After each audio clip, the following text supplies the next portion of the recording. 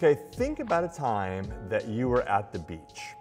A beach where you actually went into the water, so someplace warm, Hawaii, Florida, Texas, Southern California, wherever you like to go, you're at the beach. And so you go to the beach and you bring your beach chairs and your blanket, maybe you got your umbrella, you got your cooler, you got everything that you need for the beach. And then you go down to the water. And maybe you body surf, or maybe you just splash around or stand there and talk and jump up and down on the waves, whatever it is you're going to do.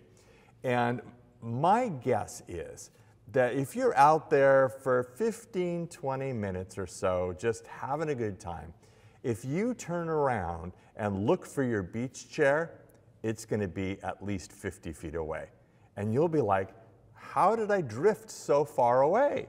It just happens. Sometimes it's the current, sometimes you're just playing and not paying attention, but you will never be right in front of your beach chair where you started. You just will always be 50 yards, 50 feet away.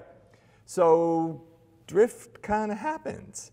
You didn't intentionally move away, but because of forces of not paying attention or paying attention to something else or a current or whatever, you drifted down the beach. And drift can happen in so many different ways in all of our lives. We don't intentionally move away from what we were doing or what was important, but it just sort of happens when we're looking somewhere else and being influenced by other forces. And I just wonder if we don't often suffer from spiritual drift too. We just sort of gradually move away from what was the most important thing. So today we're going to be looking at Galatians chapter 6 and only two verses, verses 14 and 15, where Paul writes, "May I never boast except in the cross of our Lord Jesus Christ, through which the world has been crucified to me and I to the world.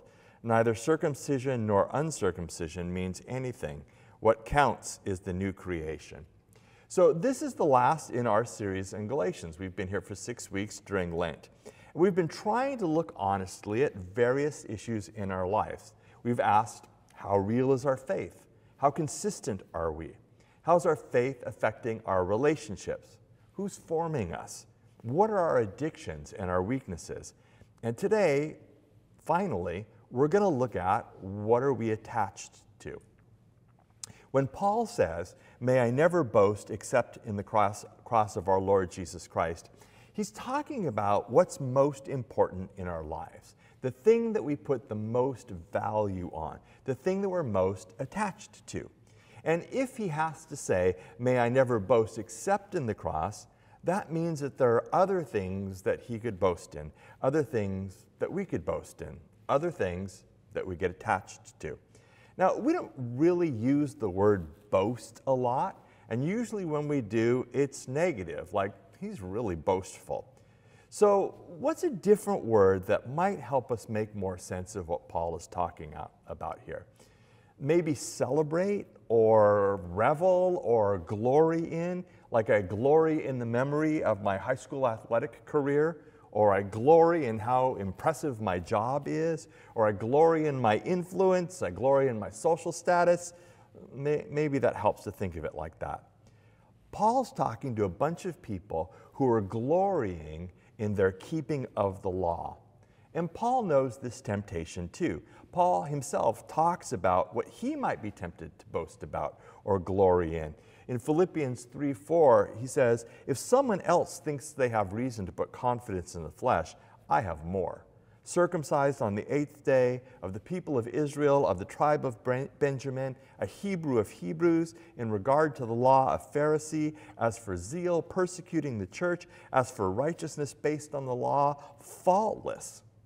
So Paul could boast about how spiritual he is, how good he is, how the circumstances of his birth gives him a privileged position, how much better he is than other people. But does anybody really appreciate it when someone tells you how much better they are than you? I remember years ago, before recycling really became a big deal, because it really hasn't been that long, and we were over at some friend's house, some really good friends, and I was done drinking a beverage out of a bottle, and it was time to throw it away. And so I just opened up underneath the sink and I threw the bottle in there. Well, my friend, with great disgust and sighing, looks at me, goes over, pulls the bottle out, rinses it, peels the label off of it, and very obviously puts it where it's supposed to go, in the recycle bin. And it just made me feel stupid, and it made him look like a jerk. That, my opinion, that's not what he was thinking at the time. He probably thought it was the reversal. I mean, he could have just said, hey, we recycle here, I'm going to toss that in the recycle bin instead, and I would have been cool. Instead, it was just a moment that was filled with judgment. I had done it wrong, and he was going to do it right. And it's been a long time ago, and it still bothers me when I think about it, because we don't like to be judged. We don't like other people to tell us how much better they are than we are. And that's part of the problem when we start boasting about or glorying in how good we are. People feel judged. Paul could have boasted in how good he was. Other people are boasting about how good they are at keeping items on a list. When Paul looks at what he could have boasted in, his own amazing awesomeness, he says again in Philippians chapter 3, it's a loss, it's garbage. But whatever were gains to me, I now consider loss for the sake of Christ. What is more, I consider everything a loss because of the surpassing worth of knowing Christ Jesus my Lord, for whose sake I have lost all things. I consider them garbage, that I may gain Christ and be found in him, not having a righteousness of my own that comes from the law, but that which is through faith in Christ, the righteousness that comes from God on the basis of faith.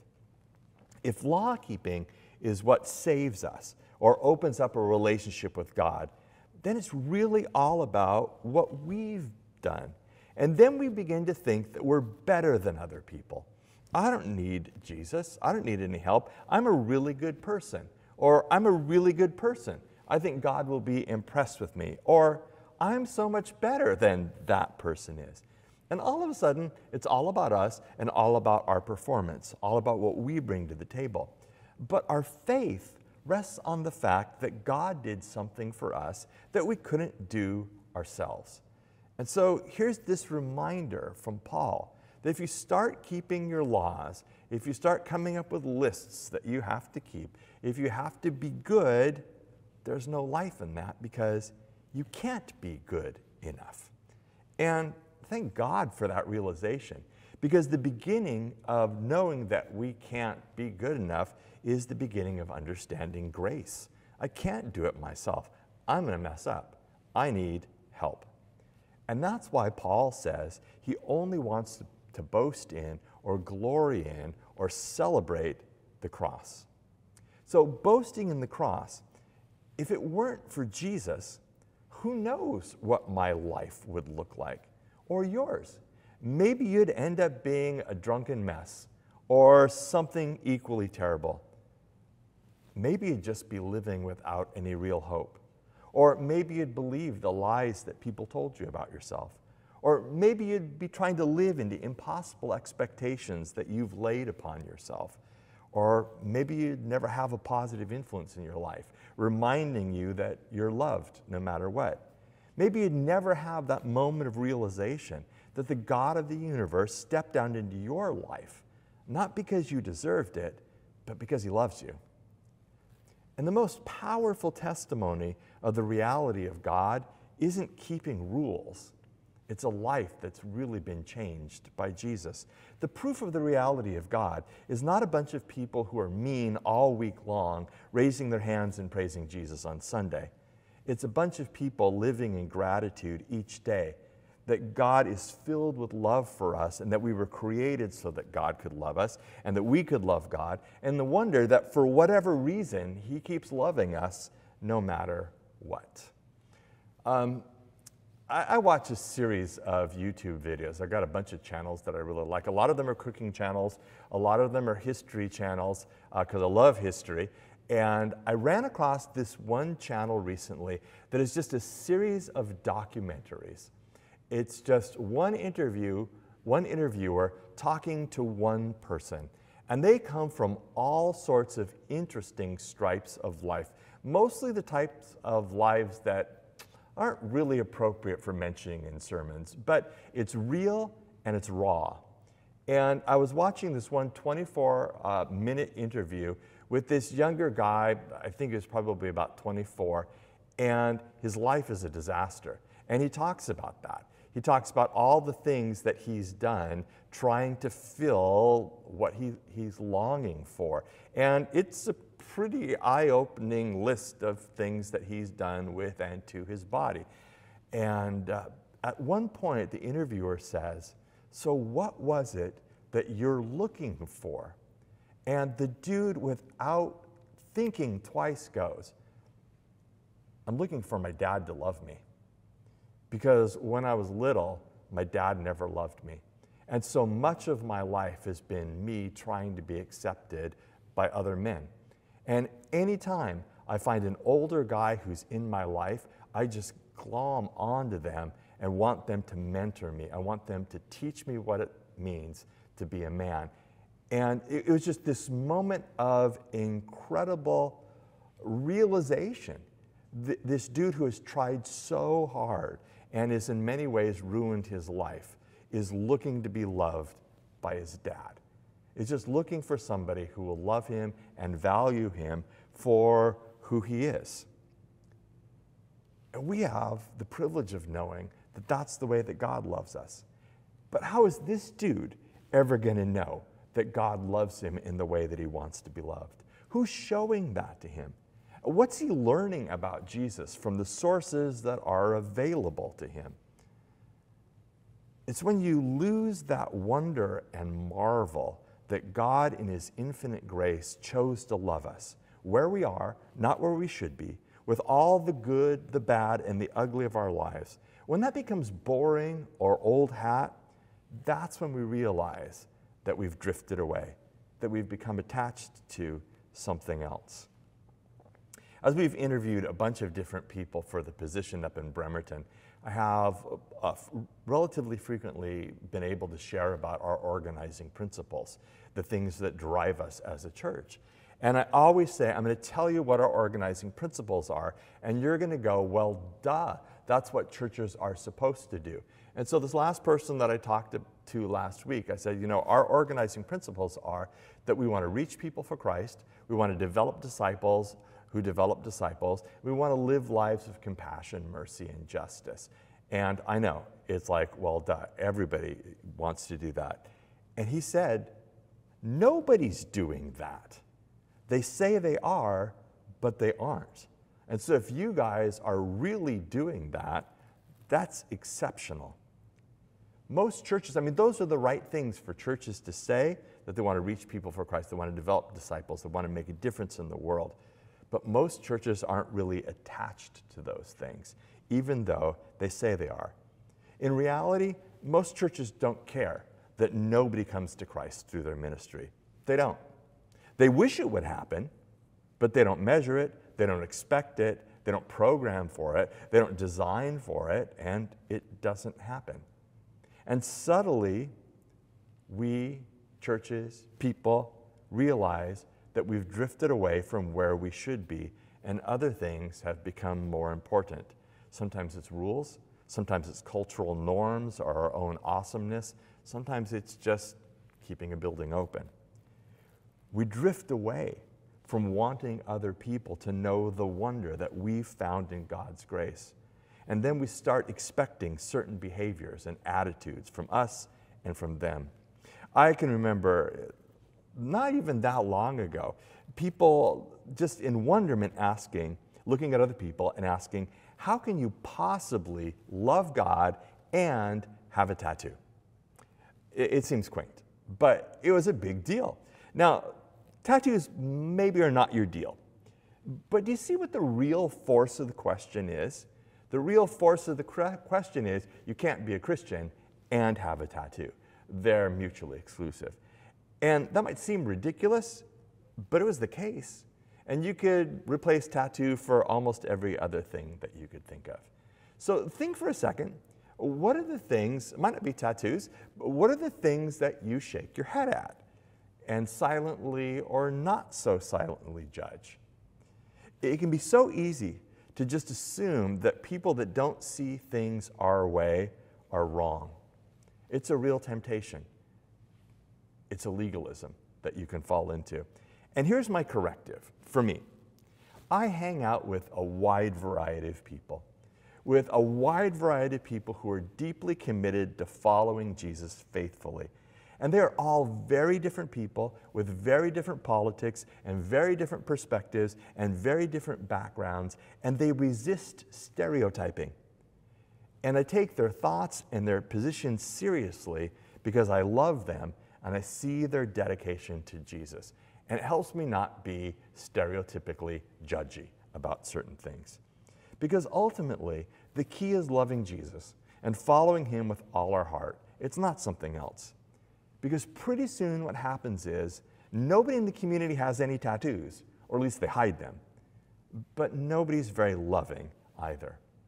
And I know a lot of missionaries struggle with this as they try and bring the gospel to a new culture. What is the gospel? And what is simply the way we've always done it? So Paul writes, "May I never boast except in the cross of our Lord Jesus Christ, through which the world has been crucified to me and I to the world." So talking about crucifixion, what is this not talking about? It's not talking about how you need to physically crucify yourself. It's not talking about how Jesus needs your help in saving the world and the rest of us really don't need you to have a Messiah complex. It's really talking about a response to Jesus' death and resurrection in the starkest terms possible. This line has been going through my head all this week, a line from an old song. "My sin, oh the bliss of this glorious thought, my sin not in part but the whole has been nailed to the cross, and I bear it no more. Praise the Lord, oh my soul." The way of life before we knew Jesus, that belief system, those assumptions, those behaviors, those attitudes, the lies we were told, the sin that we were so entangled in, that's all dead to us. That's all nailed to the cross.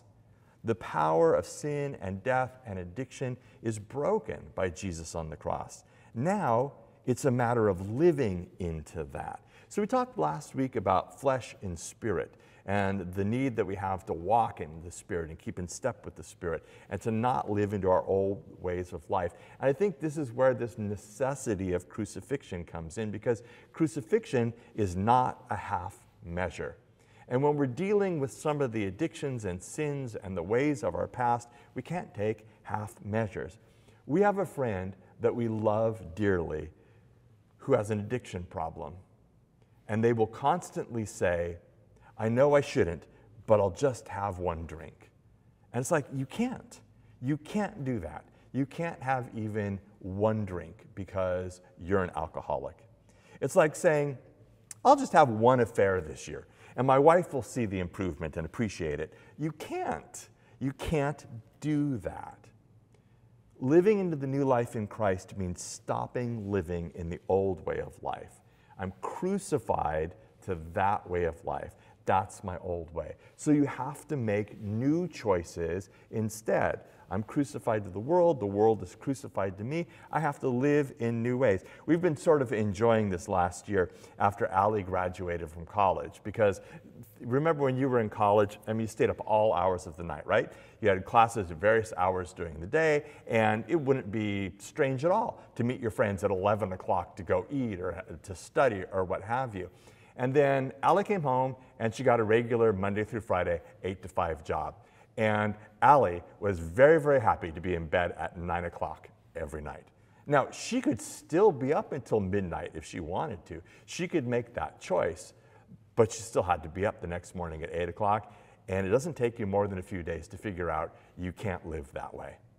It's just a really simple example of how you can't pick up stuff from your old life and pick it up and put it into the new. Whether it's old sins when you're trying to live a new way, or whether it's realizing that college and adulthood are somewhat different in how you need to approach them. Paul goes on, "Neither circumcision nor uncircumcision means anything." We've talked about this all the way through Galatians. This is a battle between two systems of religion. One was based on following Jesus, and the other was based on following Jesus and Moses. And this battle was deeply enmeshed in cultural identities. And for the people who were on team Jesus and Moses, who were on team keep kosher, who were on team circumcision, the thought of not doing those things was deeply painful for them. I mean, think about this. You've been told your entire life that what you eat and how you eat it and how you act and what you do with your body is important to God, and now that's all changed. It was deeply painful for them. They don't feel like this is an add-on to the gospel. They feel like it's the proper response.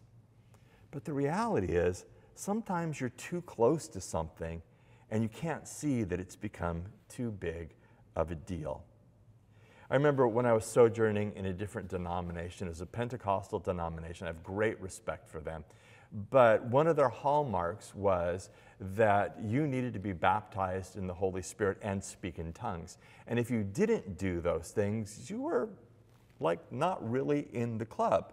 Because why would you not want everything that God had for you? Why would you not want to be fully blessed by God? So there are these expectations that you would follow Jesus, and to be a real Christian, you had to be baptized in the Holy Spirit. Now, that might sound a little bit ridiculous.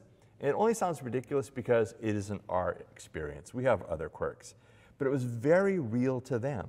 How can you follow God and not have the full experience that He wants to have for you? But the next thing is that a gift becomes a requirement. If you were a real Christian, you would, and the answer might be, you're right. But those are questions of discipleship, not issues of salvation. Because what matters is not externals. What matters is that we're changed on the inside. In Paul's language, what counts is the new creation. And this is one of the most important concepts that we miss, that God is making all things new. We are far more influenced by a terrible misreading of the book of Revelation, that it's all going to burn. I know that's the way you were brought up. I was too, but it's wrong, and we just need to deal with it. It's not a biblical view. Biblically, all through the Bible, from Genesis to Revelation, God is making all things new. And He starts with us. That's why what we do here and now is so important. The kingdom of God is here now. You belong to that kingdom. It's a different culture, a different way of doing things with different values. And we're called to incarnate that here, to live into its reality. Some of you have a swear jar. Around the church, we have a Carey Nieuwhof jar. And every time we say Carey Nieuwhof, we have to put $1 in it. Matt collects it, and I don't really know what he does with the money, but Carey Nieuwhof said, and now I owe Matt $5, the culture needs an alternative to itself, not an echo of itself. I think that's so true, and why we need to be consistent and faithful to the gospel, glorying in the cross and nothing else. It's why it's so painful when there's no difference between the church and the culture, because we've given up incarnating the kingdom and have just sprinkled holy water on the way we want to live our lives and the things we want to think. The new creation has broken in now. That's what we celebrate at Easter. The resurrection of Jesus doesn't mean we'll all fly away someday. It means that the new world and the new creation is here now. And that's the most important thing. So let me ask you 3 questions. What are you tempted to glory in beside the cross? Number 2, what is one area of your life that is different because you're a Jesus follower? Number 3, what is something from your old life that, if you're honest, you haven't crucified?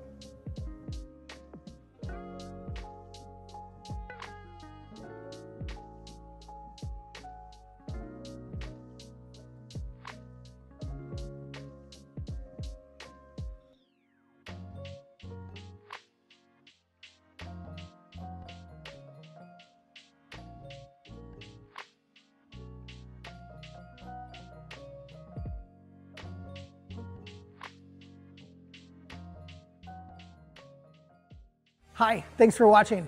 The people of Harbor Covenant Church really want you to know the love that God has for you, want to grow with you in faith, and want to serve alongside you, not only to help others do the same, but also to make our families and our communities better. If that sounds like something that you can get on board with, then like, follow, and drop us a comment in the video. Watch some more videos on our channel or come visit us on Sunday. You can find out more about Harbor Covenant Church at harborcov.church.